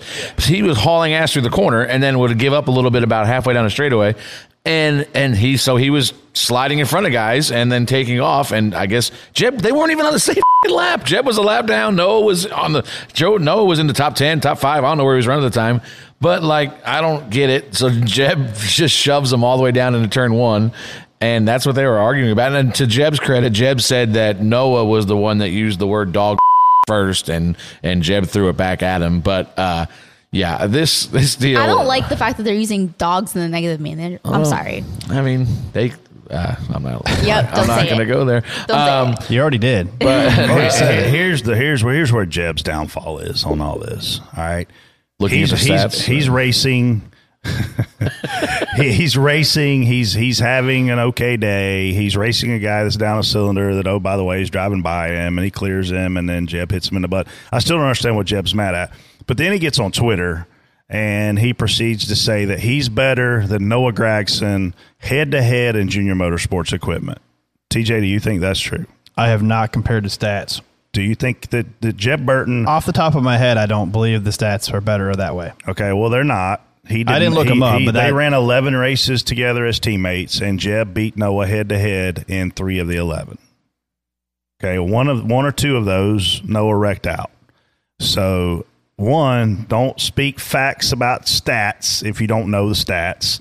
But number 2, like, don't go at race fans. Like, listen, we have a awesome group of race fans that are on social media. We have a small group of DARFs. We know what that is. It's a dumbass race fan. But Jeb called the That group's majority bigger of than- that race group is fans. bigger than most you of think. you. Most of you are stupid, is what he said. Well, I'm going to tell you now who's stupid. The guy Yeah, who that's- just called most of the race fans stupid. Yeah, And I'm spot off because that's not a good play. Greg, I'm going to call out the guy that told me this. Greg Zipadelli told me when I went to Stewart Haas Racing. And, oh, by the way, I've been in trouble for my Twitter. I've been called to the office by That's funny. race teams. I've Never been would've called guessed. to the NASCAR hauler. We can't promote tweets. So I speak from experience when I say this. Greg Zipadelli told me, do not tweet anything until the race has been over for at least 15 minutes. I want you to give yourself a cool down period. If you get wrecked, I want you to give yourself a cool down period of 15 minutes before you get on social media. And I was like, nah, I like to get on there and just be mad. But I took his advice, and I think Jeb needs to hear that advice. But Jeb gets on there and he tweets all this dumb and then to make it right, he's going to go on there and just start like, I'm going to do a giveaway. Look at me. I'm on the lake with my hot wife. Like, bro, what you just did, you just threw up and it's still laying in the carpet. Nobody's cleaned it up yet. The fact that you over here doing these other things, it ain't going to make it all go away. We talked about, who's the nut puncher guy? What's his name? Arky guy. Daniel Dye. Okay, we talked about that guy saying dumb after the fact. Like you don't have the ability to have composure while you're upset and while they're filming you at the racetrack. But once it's your Twitter. And this is not 15 minutes after the race. These are coming out hours after the race. Listen, I don't care. Like, if you want to do whatever you want to do, Noah Gragson, listen, I like to give Noah a lot of too. But, like, once you call most of you race fans are too stupid to understand, I was like, that is a bad idea. Who's a better race car driver, TJ? Noah Gragson or Jeb Burton? Right now, I mean, I gotta go with Noah. I just don't think I'd be picking this fight on social media. You probably can't say, like you said, you can't. Like, I don't. Like, me and Brett talk about this a lot. Don't ask a question that you don't already know the answer to. Like, if you can't go out there, look at the stats, and you're like, okay, hold on, well, let's look at the stats. Like, that's not going to work. That's a bad idea. RacingReference.com is a valuable resource. It is a very, very valuable website to a lot of people. Yeah. And, I mean, you can't say nut puncher on here. I don't Well, you've said it 3 times. Twice. Nutcracker? Nutcracker, something like that. Nutcracker. Yeah, I don't really know what the whole thing even started with. Was it really worth it? I mean... No, that's the other thing. Like, what? And second of all, I know... I don't think Jeb had a particularly bad day either. I think he was running the top 12. Yeah, I mean, and he was digging up by the wall and restarts and stuff. I mean, I don't know... I think he's overachieving in the equipment that he's in. He's running about where he ran last year with Colleague. He's running about 12th every week. And you know what 12th will get you? It'll get you a sponsor. It'll help you keep a sponsor. Yeah. It'll get you in the playoff. It'll get you in the postseason. It'll put you in position 3 or 4 times a year to win a race. But imagine that one of them times showing up in the playoffs. You get into the playoffs, you win one of them races, and you advance. Next thing you know, you go from being a 12th place guy, you're a top 8 guy now. You're racing in a whole different ballpark there. So I just don't even know if this is completely necessary. I've enjoyed it. I have too. I don't know why somebody wants to wreck the dog food out of somebody else. The dog food? I don't think that's what he said. Well, we'll just use that. Looking on to this upcoming weekend, the Cup Series is to race at Gateway for the first time this weekend, and the Xfinity Series will race at Portland. Pretty cool to see spot on, spot off Freddie. Yeah, interesting to see Gateway. I've heard some stories about the spotter stand there. I'm interested to see what that looks like when we get there. I think Gateway will put on a pretty good race. It's hard to say. I've heard they're going to be shifting again this week throughout, the Sims and some of the guys that have been there. Yeah, you shift there every time we went there. Trucks even shift. Really? Oh yeah. So we'll definitely be shifting 100% this week. Maybe twice a lap. Portland, I don't know anything about Portland. It's not on my radar. It's the other side of the world for me, essentially. Brett, I know you got some insight on the area, and I know you've got some sponsor activations out there this week. So, man, I'm always spot on when we go to new markets. I love Oregon, the state. I've never spent a lot of time in Portland. I love St. Louis. I'm looking forward to going this weekend. I think it's awesome that the Cup cars are – look, man, the Busch Series, Busch Beer is out of St. Louis. So Budweiser. So to take us there, I think is – I hated to see it ever leave. But anyway, I'm all for open markets. Turn 1 looks freaking sketch. It is sketch. Getting into St. Louis. And you don't run the bottom, so that leaves – you know what that leaves? Opportunity. Slide jobs. Opportunity. So I'm all for new markets. I am – spot off for Portland for the Xfinity Series. And maybe our marketing professional, that's kind of like a consultant, right? You don't really know what they do, but that's their title. Maybe our marketing professional, Casey Boat, can lend some insight as to why we're going to Portland. But let's just look at it from a cost perspective. I bought 2 plane tickets for my team to go to Portland for the event. It was $1,200 per plane ticket. All right. There's about 12 people on each team. it's about $8,000 in diesel fuel to go from Charlotte, North Carolina to Portland, Oregon and back. So by the time you've traveled your team, your Xfinity Series team to Portland, Oregon, you're about $35,000 in. That's a lot of money to an Xfinity Series team. I don't think a lot of Xfinity Series teams could sustain that every single weekend. So I don't know why we're taking the lower series to the most expensive spot in America right now to run this race. So I hope that it's a good race. I hope that the sponsorship activations are going to be worth it because the expense is significant for those guys. I think you've got 10 to 12 teams that can honestly afford it, and the rest of it, when you look at it as an industry, you're saying, hey, you guys are going to lose money this weekend because if you finish 10th-ish in the Xfinity Series, you're going to make about $30,000. Well, that doesn't even pay your travel. Well, we all know that there's about a dozen teams that have sponsorship. We also know there's about a dozen that do not. So they're going to have to write a really big check to go out there and ride around this road course, TJ. Yeah, I'm spot off. I'm spot off because they don't run another race out there, right? They come back and then go to Nashville. They might be off next week because off. it's Sonoma. Yeah, they're off. They don't go to Sonoma, though, do they? No. Yeah, so that's what I'm saying, though. If you're going to do West Coast, do it in the swing. If you're going to run out there, make it worth it to where you're running 2-3 races so you don't have to come back. But you can't tell me that race is going to do better than a fairgrounds race. Or a North Wilkesboro, anything. Hickory. I don't care where you go. South Boston, Myrtle Beach, if it was still How many there. racetracks do you think they're going to drive by on the way to Portland? A couple. Yeah, I mean, even 2. even past like Pikes Peak. I mean, there's some other racetracks on the way out there that are, I don't know, let's go all the way to Portland and run a road course is a little. I hope NASCAR makes it right for these lower budget teams because that's a big. It might be a great race. I mean, it probably will be. Do you think this is a trial run for a Cup race next year?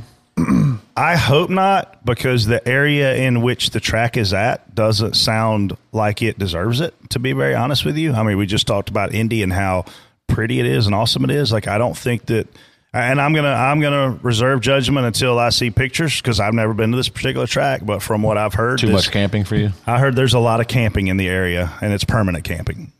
So I don't think that we need to be taking our Premier Worse Series. than the Coliseum? I don't think we need to be taking our Premier Series to less than Premier facilities. Sorry. Yeah. Hey, Door Bumper Clear fans, this is Mike Davis with Dirty Mo Media, and I want to give you 5 reasons why RacingUSA.com is our favorite store for NASCAR merchandise. First, NASCAR fans have rated RacingUSA.com Google's top source for NASCAR merchandise, so you can always buy with confidence. Second, RacingUSA.com automatically discounts every order in your cart, so you always get the best price. Third, RacingUSA.com guarantees the lowest pre-order prices, so you do not have to shop around for a better price. Fourth, RacingUSA.com ships all in-stock orders the next business day, so you can get your order faster than anyone else in the industry. And fifth, RacingUSA.com has a wide selection of current season hats, apparel, diecast, and novelties for the sport's most popular drivers. You can find products that are not available elsewhere, like the exclusive Door Bumper Clear Justin Allgaier autographed diecast that sold out in less than 2 weeks. Fans, RacingUSA.com is Door Bumper Clear's choice for NASCAR merchandise, and we want it to be yours as well. So whenever you need a new hat, t-shirt, diecast, helmet, or novelty to show your support for your favorite driver, we want you to shop at RacingUSA.com, where you are always somebody special.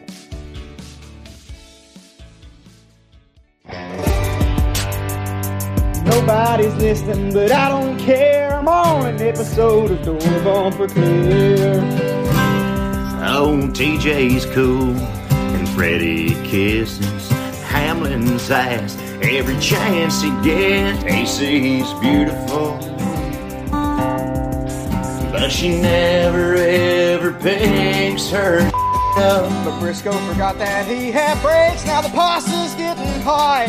Elliot going to hell. It's time for Reaction Theater.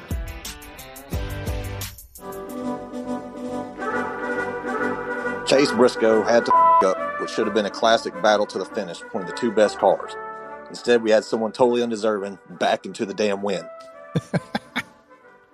Is that the end of his call? Yeah. Is he talking shit about Denny? He did. Denny's great. And it showed. How about Denny? Denny looked like $1 million at 6 o'clock in the morning yesterday. He looked pretty rough. Did you see him getting out of his boat? Probably because he hadn't been to popped sleep up yet. on Instagram. He's got his jacket, his suit. How about this? I didn't know this, and maybe this has gone on forever, and I just didn't know it. But did you know they do like a winner's toast in the Speedway Club? Yes. At the end of, like, what time was that at? It's a 2 in the crown jewel morning? race. I know, but like, what the hell time do they go up there? Like, Oh, yeah, it's a gotta be couple 2 hours in the after. morning. Yeah, because you do Yeah. the media thing, media center, all the And then you go up there. Who Yeah. the hell up is there. hanging around for that? Oh my god! Me and mean, Chris Boyer, we were just slamming beers when we went up there. Yeah, dude. I mean, I'd love to go do it. It was fun, Yeah. isn't it? Yeah. Oh. Any race that has a special, unique event like that afterwards, I think is pretty badass. Yeah. Ken took us to the Speedway Club for dinner. Ken did take us. I was a smart You got- aleck and said it was Marcus Smith because Marcus Smith is You're a big- ruining my he's- segment. Stop. He's a big fan of our show. You're ruining it. Just chill. Did Ricky Stenhouse Jr. just now say that Kevin Harvick doesn't know what he's doing anymore? All right, Cody Ware, calm down with the comments. I'm pretty sure Kevin Harvick knows what he's doing. That's the wrong guy to piss off. I don't know who rolled that last one, but they need to kick his ass. Holy cow, that guy's higher than a kite. He's had a good. Here's he's what I had found a good comical that Ricky was taking shots at Kevin. Do y'all know? What who, I didn't see this. What happened? Do y'all know who Ricky Stenhouse's manager is? Yes. Well, wait. First of all, It's what Kevin happened? Harvick Incorporated. You don't MF your own manager. What happened on the I track? don't know. Yeah, I don't have no Anybody idea. know? Harvick hit the wall. Harvick blamed it on Ricky. He drove up beside of Ricky and was making some inappropriate gestures. Your number ones. Yeah, you're number one in my heart. And Ricky proceeded to say that Harvick can't drive anymore. He's just mad because he can't drive anymore. Hey, I don't know why the guy had to bring Cody Ware into it, but Cody, quiet night, ends up top 20 again. Beat all three if of you us. just stop, just have a nice quiet night, and you'll get good finishes. It beat all three of us. Yeah, that's a good run. That's great for them. The 6-minute restart rule is ridiculous. Chase wrecked, had a flat, whatever, made it to pit road, come in, did some more work. Brad Keselowski was still under the 6-minute window, came in, had some more work. But you cannot say 6 minutes because they didn't make minimum speed when your first lap on a restart ends in a caution within the first 12 drivers. Nobody had a chance to hit minimum speed except the first 12 drivers. It's ridiculous. It's too much fireball. I don't know if he's referring to us, but we Yeah, he is. had ample opportunity to make minimum speed. Yeah, you had We laps. chose not to. We had 4 laps. Well, Yeah. I know who drank for 600 miles. It was the last two Yeah. callers. Hey, them laps fly by when you're drinking, man. Those laps, none of them laps flew by on Sunday. I looked up at one point. I was like, oh, good. There's only 380 laps to go in this son of a Matt told Brad, he's like, hey, there's only 100. And he's like, wait a minute, man, it's 284. He's like, sorry, I didn't mean to get you excited. Door bumper clear. I'm here at the Indy 500 with 5G service. Is this Jason? Just proving that we can have service at a racetrack, and NASCAR needs to get their together. If this sends, that is living proof right here in person. The service that's pretty was cool. incredible. I had full service all day long at the Indy 500. 300,000 people there, and we could post And you anything know what's, all day long. what's funny? When we go back to Indy with 10,000 people there, we won't have service. Like, I won't understand it, I don't think. Well, I actually talked to Mike Davis about this after I blew up. Well, with you're 50 laps to uninformed go in the already. race. And I went down there, and he was like, man, I can't post content from our suite. And I was like, welcome to what I about every week, Mike. Like, we have this awesome experience going on, and we can't share it with the rest of the world because your phone don't work. But Indianapolis Motor Speedway, with a partnership with Verizon. I don't have Verizon, though, which is funny. So Yeah, but still, Yeah. like, if the Verizon thing helps, Yeah. I just think that it says it's possible. So tracks, make it happen. Well, would you just look at how good the racing was at Charlotte Motor Speedway? Could you just imagine if we'd actually had the All-Star race where it was supposed to be? At Charlotte? At home? Like it's always been? Until they decided to go all over the frickin' place? I don't know how we fix that problem, though, because SMI's got the All-Star date. They moved the Texas date to Dakota. They moved the All-Star race to Texas to try to make it up. I just think that we need to have a meeting of the minds and everybody figure out the business side of this thing, and every track gets one date. We don't have many tracks that deserve 2 dates. Our crown jewel places do. I think that Charlotte, nothing used to beat that All-Star 2 weeks in Charlotte. I know the racing wasn't. This race was good. Phenomenal race. And the way the All-Star race goes now, you could come up with a format that could put these guys with a 10-lap shootout at the end. I'm here for it. The racing was so bad at Charlotte that we started running the road course. The first few laps of the race. The Roval would not exist if every race at Charlotte was like it was for the Coke 600. But that 100%. Also shows that this car, we've got to work some things out with it, because the races we expected to be really good, some of them weren't quite as good. But some of the places we didn't, I wasn't sure on Charlotte. I'm sure on it now. I loved it. Loved the race. I thought it was awesome. And the only thing that would have made it better to me is to have the All-Star race the weekend before on Saturday night. Yeah, unfortunately, I'm pretty sure I saw where there's ticket sales for the 2023 All-Star race at Texas Motor Speedway. But, I mean, I don't think that can still change. I think I saw somebody make a comment on that, like it wasn't set in stone until a date change at a certain point in time. But I hope so. Yeah, I mean, All-Star weeks in Charlotte, man, the area just... The atmosphere in the whole area for those 2 weeks, man, is phenomenal. I can't even imagine those dudes going for $1 million right there. At Texas, it was, I mean, dude, they ran side by. I was trying to figure out which lanes were going to be good. I looked up at the front of the field. They were side by side for the lead for laps. And I'm like, well, that's screwing up my lane choice staying right here because I don't know what to pick yet. So, great race. Would have loved to see him do $1 million there. Brett, TJ, Freddie, and, of course, the saint that keeps it all together, Casey. Hey, appreciate your time. We were at the Ultimate Experience. Just can't believe how great the whole experience was with you guys, how real you were in person, and the amount of time that you spent with everybody, just answering questions and just hanging out with us until it was time for you to go do your real job. And I want to thank Mike Davis, Steve Stephan for the time that they spent with us, giving us a private tour of JR Motorsports where the downloads take place. And Matthew Dillner, just a great, great guy to hang out with. Anyway, appreciate it. And don't forget the Columbia story. Thanks, and hope to see you guys again. Son of a... That guy will never forget the Columbia story. You know, you really screwed up by even mentioning that story in the beginning, because we've all got stories like the Columbia story, similar. Nah. Similar. Well, we might not have been. They're nothing like his Columbia story. But we've witnessed other stories very similar to that. On movies. No, man. Dude, we used to have that off week in Daytona. Don't tell me you haven't seen some. You were in a tabloid. Okay? Just see where you are. I didn't go to Panama City. I was not in the tabloid with you idiots. I wasn't there either. Okay, now I need to hear this story. We've both been to Daytona. We've both been to Daytona on the off week. Buy your tickets on DirtyMomedia.com. The tabloid story almost got me fired, and I wasn't even there. I've never seen anything like that. Tell me, you've never been on any of them, have you? Tabloids, no.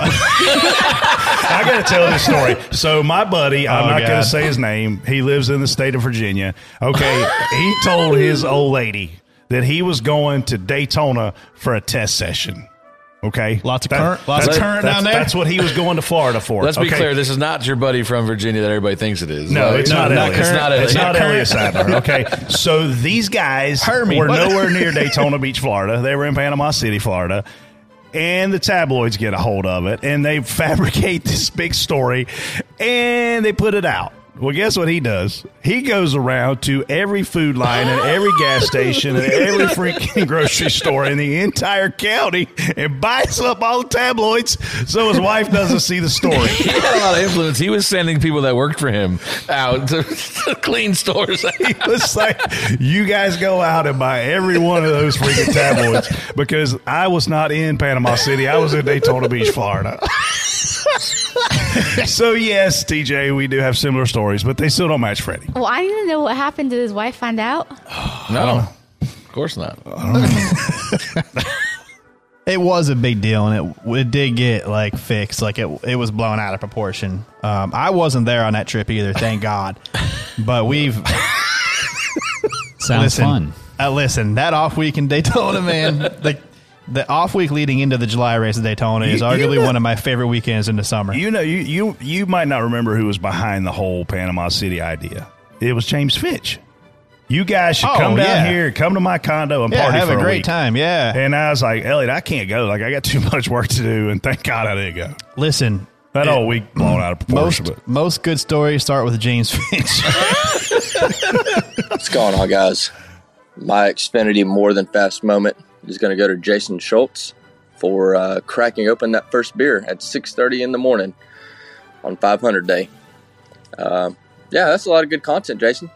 Keep it up. I would give you credit, except for the fact that I know that was probably the only beer you drank that day. Yeah, but we drank one at 6:30. We probably finished drinking them at like 11:30 the night before. So it was a good, good. I'd give you credit hangover too. Recovery. If you actually put out the better content. Jason, did you go to the Beaver?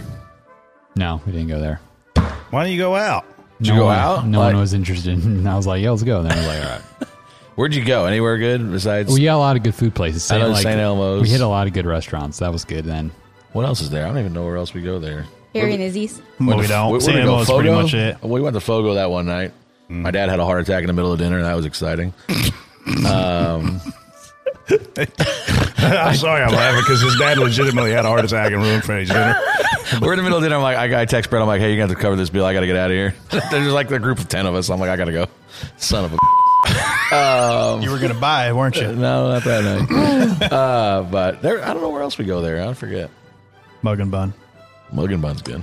Hey guys, this is Jason Schultz. The you remember me, the Jason, marketing director, media vice president of DBC, or whatever, something like that. Anyway, guys, I just woke up. I'm still in the Snakes Pit up here in Indianapolis. I think I had about 13 or 16 White Claws last night and chased them down with some Natty Light, and I don't feel so good, guys. I just I woke up.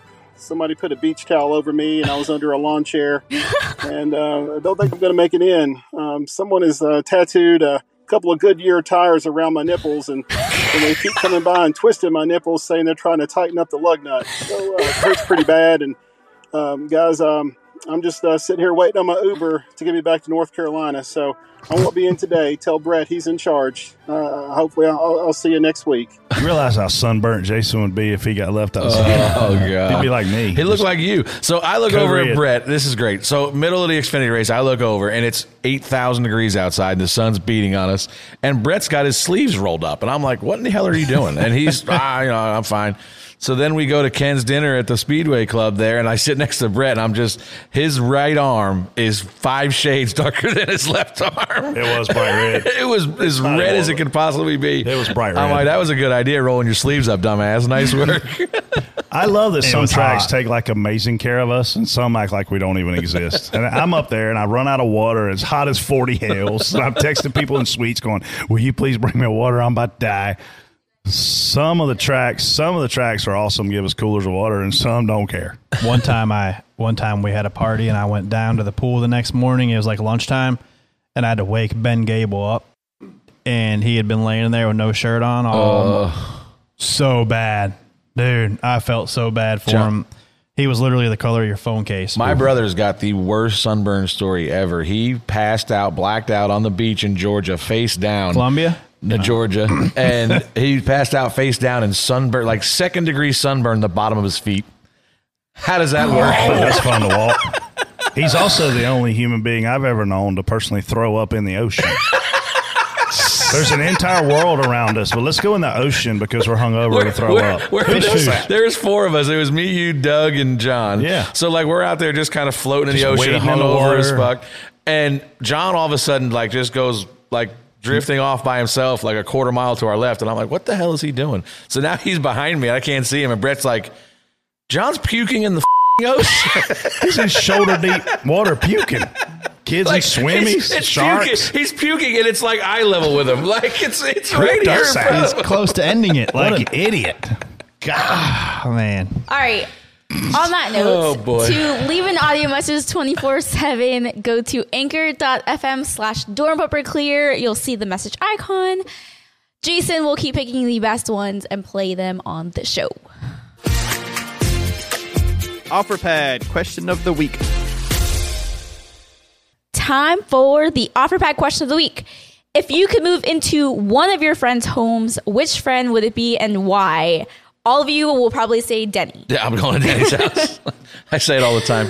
I'm going to move in there and see how long it takes them to find me. It's only like 13,000 square feet or something. Honestly, I could live in it. It's 30,000 square feet. I could live in just the basketball court area, and that would be bigger than my house. I'd hope so. I mean, Jesus, you could live in his closet probably and be fine. It's 30,000 square feet. It looks like a Hampton Inn sitting on top of that hill. I think so. The funny thing, talking about moving, for some odd reason, Claudia, Brett's wife, is trying to get me to move closer to Brett. And I don't think she really wants to sign up for that. She just knows we're going to move in together. That's why I'm going to move out. I'm going to move in with you. I got to go with my buddy, Scott Joy. He lives in Murrells Inlet, South Carolina. Is that the one with the tiki bar? Yeah, he lives in Murrells Inlet, South Carolina, and he's got the prettiest view of the inlet, Murrells Inlet there, overlooking the Atlantic. And, man, it's just gorgeous. That's where I want to go. We got to go there. When we go next week, we got to go see him. I love You guys Myrtle. are going next week? 2 weeks, whenever the off weekend is. Oh, yeah. Yeah, we're going to Myrtle Beach. Can we do like an off-location trip, DBC trip? Myrtle Beach. TJ. I think I'm going to go with a buddy of mine. His name's Chris Barrant. I don't know if you know him. He used to be. He was in the X Games. First got to do a backflip on a snowmobile. He's got a. He's an idiot. He probably was. Yeah. He's got a great looking place out in the middle of nowhere with lots of snowmobile trail riding area. It just looks really the what scenery. state are we in? Man. He doesn't know where he lives. We're moving to. I want to see where his adventure deal is. Well, I'm assuming we can't buy it if we don't know where it's at. No, you don't. Well, let's see. We ride snowmobiles, so it's got to be somewhere warm. It's Daytona. Definitely Florida. Maybe South Texas. Phoenix, maybe. Freddie, where are you moving to, did you say? No, I didn't say. I don't know. At Denny's house. Yeah, Denny's house. Yeah, I'll go to Denny's. Yeah, I don't want to live on Lake Norman. I do. I want to live somewhere else. I like it. I'll take. You know where I'll go? I'll go to damn Dip house on the Ozarks. I like that place. Clint's house. Oh, I don't. That's where I threw up. I don't want to go back there. So, a friend of ours is a driver, a well-accomplished driver that may have driven for Evernham, Red Bull, and Hendrick. He went to the Ozarks for a week. He spent one night and bought himself a commercial plane ticket home the next day and left. He said, this place, you guys can have it. I'm leaving. And he left. And his own private jet was sitting there. But he flew commercial home and flew commercial to the next race. And all his buddies took his plane there. So the Ozarks is rough on a man's liver, ain't it, TJ? Just ridiculous. It's terrible. Thank God we only went for what? We were only there for like 2 or 3 days. Osage Beach is rough on a man. It's Colorado, by the way. But the Lake of the Ozarks, first of all, it's not a freaking lake. It's rough when you get out there in the middle. It's a river. It is a freaking rough river. Clint's like, take these jet skis, go for a ride. Okay, well, you feel like you're jumping through the damn ocean out there. And then it doesn't sit well when you're, and then you get back. We get back to this house, and I'm like, we went back to Clint's and drank more, and then we went back to this house we were staying at, and I couldn't take it anymore. I threw up over the railing. John threw up in the ocean. I think part of it might have hit the Ozarks. But why are we talking about throwing up this whole show? Go get a cash offer on your home today with our presenting sponsor, OfferPad.com.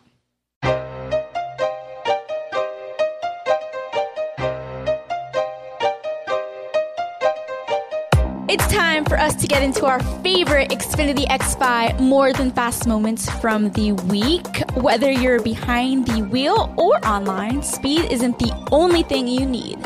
So I want to know, what were your More Than Fast moments this week from Charlotte? Brett. My Xfinity X5 More Than Fast moment, Casey, is hands down Kyle Larson. I've never seen anybody go to the back as many times as he did and end up right back in the front.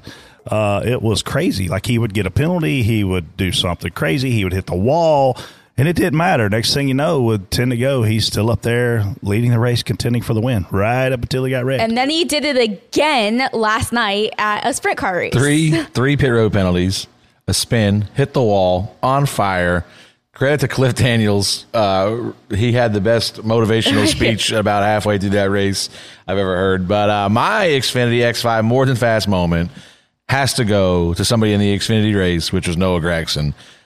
You know, you hear one thing that that happens to us on a weekly basis is you'll hear the sound of an engine pitch change when somebody dropped a cylinder or had some kind of issue. So I noticed it when he was running up front still. I think he was running second or third. I'm like, oh, damn, the 9 just dropped a cylinder. I was like, his day's done. He went to the back and he had pit, went to the back, and he was hanging out back there. And next thing you know, he figured out what the hell he was doing with that 7 cylinders and just started hauling ass through the corner and keeping that thing wound up. So my Xfinity X5 more than fast moment has to go to Noah Gragson. Top 5 finish on 7 cylinders. Impressive. Yeah, Noah sets a good example right there for your day's not over. Even an Xfinity race, you would think your day is over at that point. No, it's not over. So that's a really good choice. My Xfinity X5 moment is going to go to Freddie's car for hitting me again. No, I'm just kidding. My Xfinity X5 more than fast moment. You know, it's got to be Denny to me. Surviving that race, being in the right position again. Denny shows why he's in contention at the end of a lot of races, like I talked about, because, okay, I've got a 5th place car and now I'm going to run 5th. Well, guess what? The top 4 just wrecked, and guess who's leading? So, and he got to enjoy a late toast in the Speedway Club. So it's hard not to give it to Denny for using. This is the veteran coming out in him. He's going to chip his way back in this, and he's absolutely 100% a championship contender. I thought he made a very big mistake on the last restart by letting Kyle get to his right rear quarter panel. That's like we always talk about spotting, protect your right rear. And Kyle was behind him on the restart and got clear because Ross had a bunch of damage.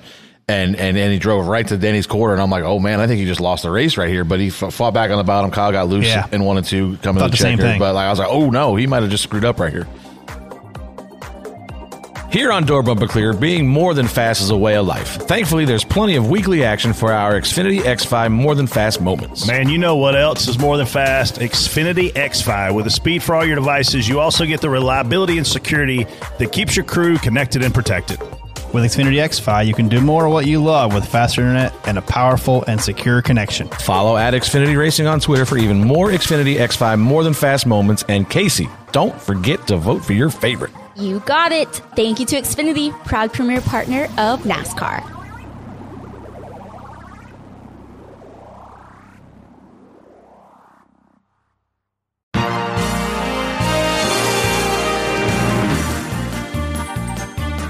What an idiot, man. Let's move on to What an Idiot. Brett, who's this week's What an Idiot? Man, I hate to do this to my boy. You're going to do it again? Hate to do this to my team.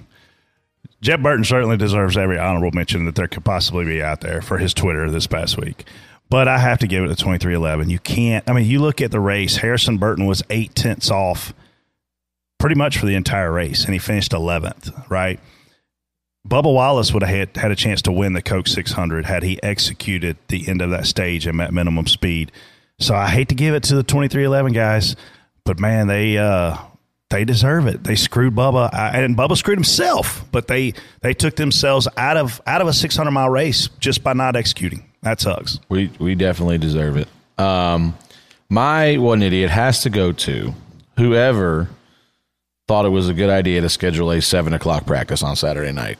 I mean, not for nothing, but we only have one off weekend. And now here we are at home where you can spend some time with your family. And there's no reason, I think, that we couldn't have practiced at 10 or 11 o'clock Saturday morning and been done with the Xfinity race at whatever time it was, 3:30, 4 o'clock. And you've got all of Saturday night to go home and spend time with your family.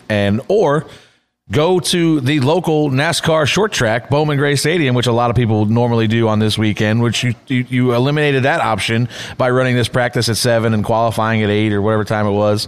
So I didn't understand that scheduling at all. It didn't make a lot of sense to me. There was ample opportunity for us to run a 20-minute practice and whatever, or 40 minutes, I guess, when you consider both rounds. But yeah, I didn't understand that being at home and having to run. We ended the Xfinity race at 3 o'clock, 3:30 probably. Oh yeah, for sure. And then had to sit around for 4 hours, 3.5 hours waiting for a 20-minute practice essentially. TJ. Whew, there's a lot to pick from this week. Freddie for wrecking the dog food out of me. Dog food.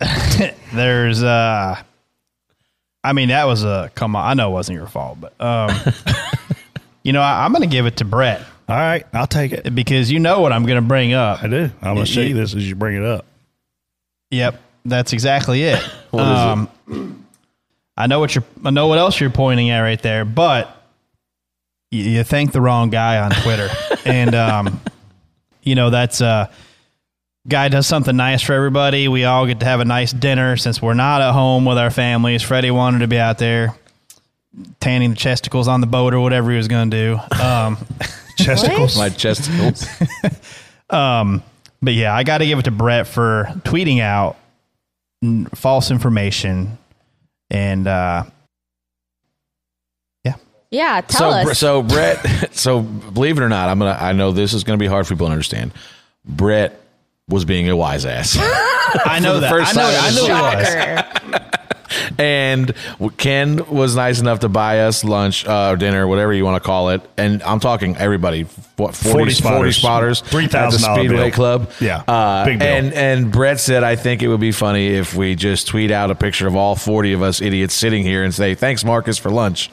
So Brett was being a little facetious. Trying to get a look. Yes, I know that. No, I wasn't trying to get a look. It wasn't about me at all, I promise. Well, he was being himself. Yeah. I'm sorry.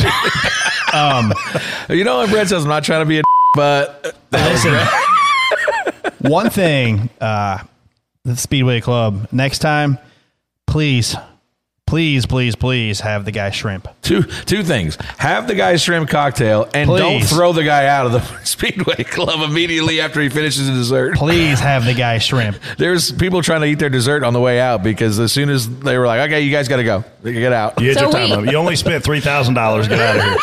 Why were you kicked out?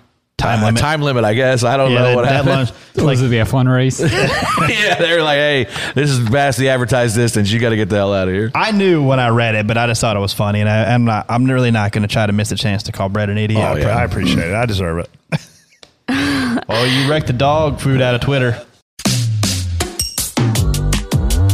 Hey, what's up, DBC fans? If you haven't heard about Anchor, it's the easiest way to make a podcast. Let us explain. Well, first of all, Freddie, the best part is it's free. There's nothing better than using a free, awesome service. To make the process simple and easy, there's creation tools that allow you to record and edit your podcast right from your phone or computer. Anchor helps people find your show by distributing the podcast for you so it can be heard on Spotify, Apple Podcasts, and many more platforms. Also, you can make money from your podcast with no minimum listenership. I like money.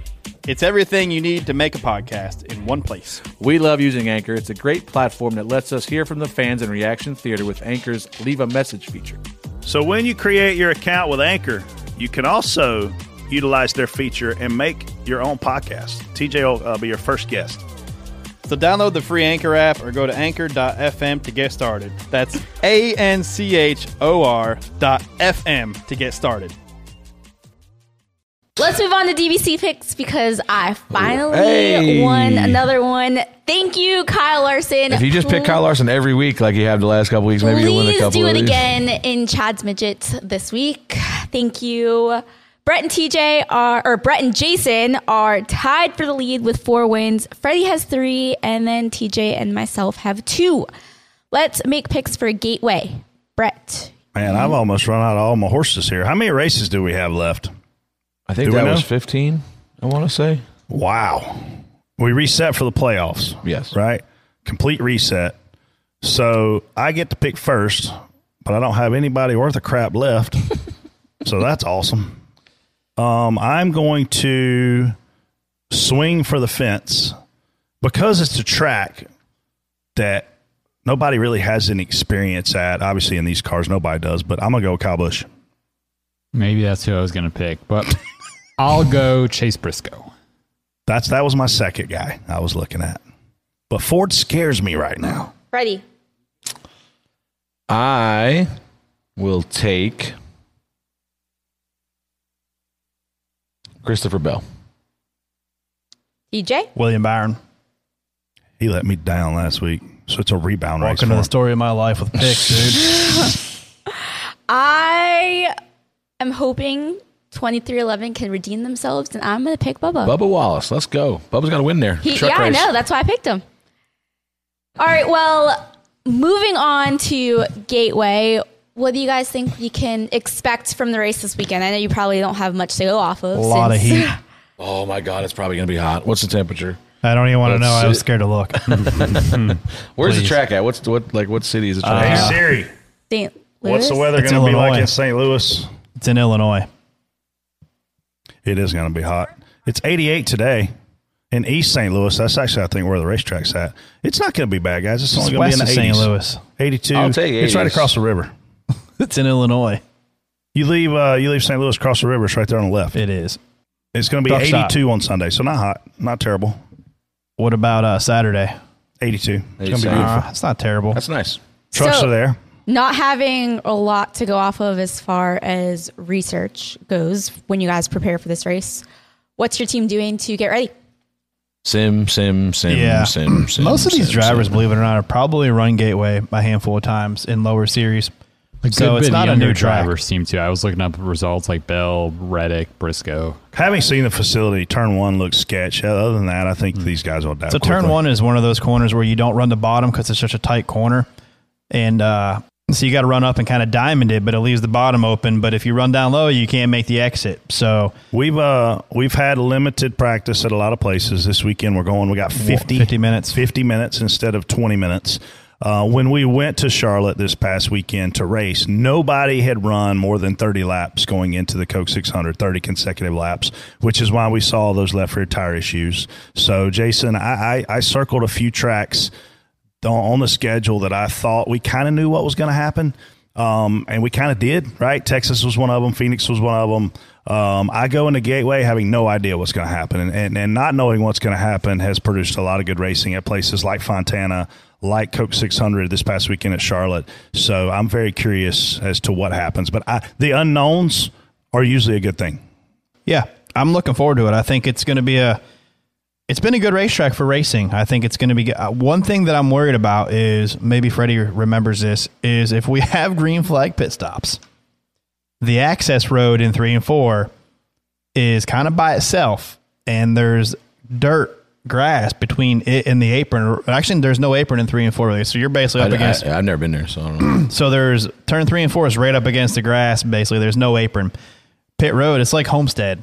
About, you know how if you, or where else? What track used to have the deal where if you got on pit road 2, you slid through the grass back up onto the track? Homestead had that. Okay, so it's like Homestead then. Yeah, you're right. If you get on there hot, which these guys probably don't have a ton of experience doing green flag pit stops at Gateway. I don't know if any of them do really. Could be interesting. So we saw no green flag cycles during the Coke 600. Got close. No cycles. I'm telling you what, we were firing tires on that thing early in the race. Like, oh, yeah. I was like, every 15 laps, it seemed like the booty's like, eventually I'm going to have to leave you out because we cannot just continue to put tires on every 15 We laps. probably would have put more on if you weren't going to dog food us. I mean, No, I'm excited. Listen, the city of St. Louis is pumped to get a cup race. And I think that's what's cool about going to new markets is you literally excite the entire area and the people in the area. They're going to come even if they're not big race fans, just because it's going to be the place to be in St. Louis on that weekend. Does this give Iowa, Nashville Fairgrounds hope? I think the Fairgrounds has hope. Obviously, Dale Jr., Marcus Smith are heavily involved in that one, and Iowa is owned by NASCAR. There's no reason the Cup Series should not go to Iowa. That's what I was wondering. One time. Even if you go been once and close it. There's been great races there. It's multi-groove, bumpy racetrack. We You've should be got racing 3 racetracks sitting empty right now. Kentucky, Chicagoland, and Iowa. And of those 3, I would pick Iowa every single time. I love Des Moines. I love the state of Iowa. It's funny. I really thought you were a Kentucky type guy. Big Kentucky guy. Yeah, I thought you really love that track. I love Kentucky. I love bourbon. I wish they would blow that racetrack up with dynamite or F-16s. All right, you can watch DBC on TV, MAV TV, 7 p.m. Eastern this week, and then full version can be found on MAV TV Plus. Check out Dirty Mo Media. We post a lot of YouTube videos from the show, too, early in the week. You sound super excited, I know. Jason. Well, I don't know. There was a lot of days. I am excited because I think the broadcast is awesome on MAV TV, and I watched it on MAV TV Plus, and it looks pretty solid. So What does MAV TV broadcast? Pro Motocross and Power and I love Midgets. Map TV. I watch it all the time. 402 on my TV. Thank you for sharing. You're welcome. You guys want to come to my house and watch this week? TJ, Sure. since you stood me up last time. What was I doing last time? No. Not texting me back that you weren't coming. I didn't know I had to. I will not be there this week because I'm going with Chad to Indiana Midget Week. Indiana Midget So Week. if you are there, be sure to say hi. But next week, we can have a watch party, and I'll bring Chloe. This used to be one of Chad's favorite I weeks of can't the afford year. to clean up the mess that you bring. We appreciate you guys listening this week, and we out. Word. Have a great week. Thanks for watching and listening. Check out Dirty Mo Media on YouTube, Twitter, Facebook, and Instagram. Dirty Mo.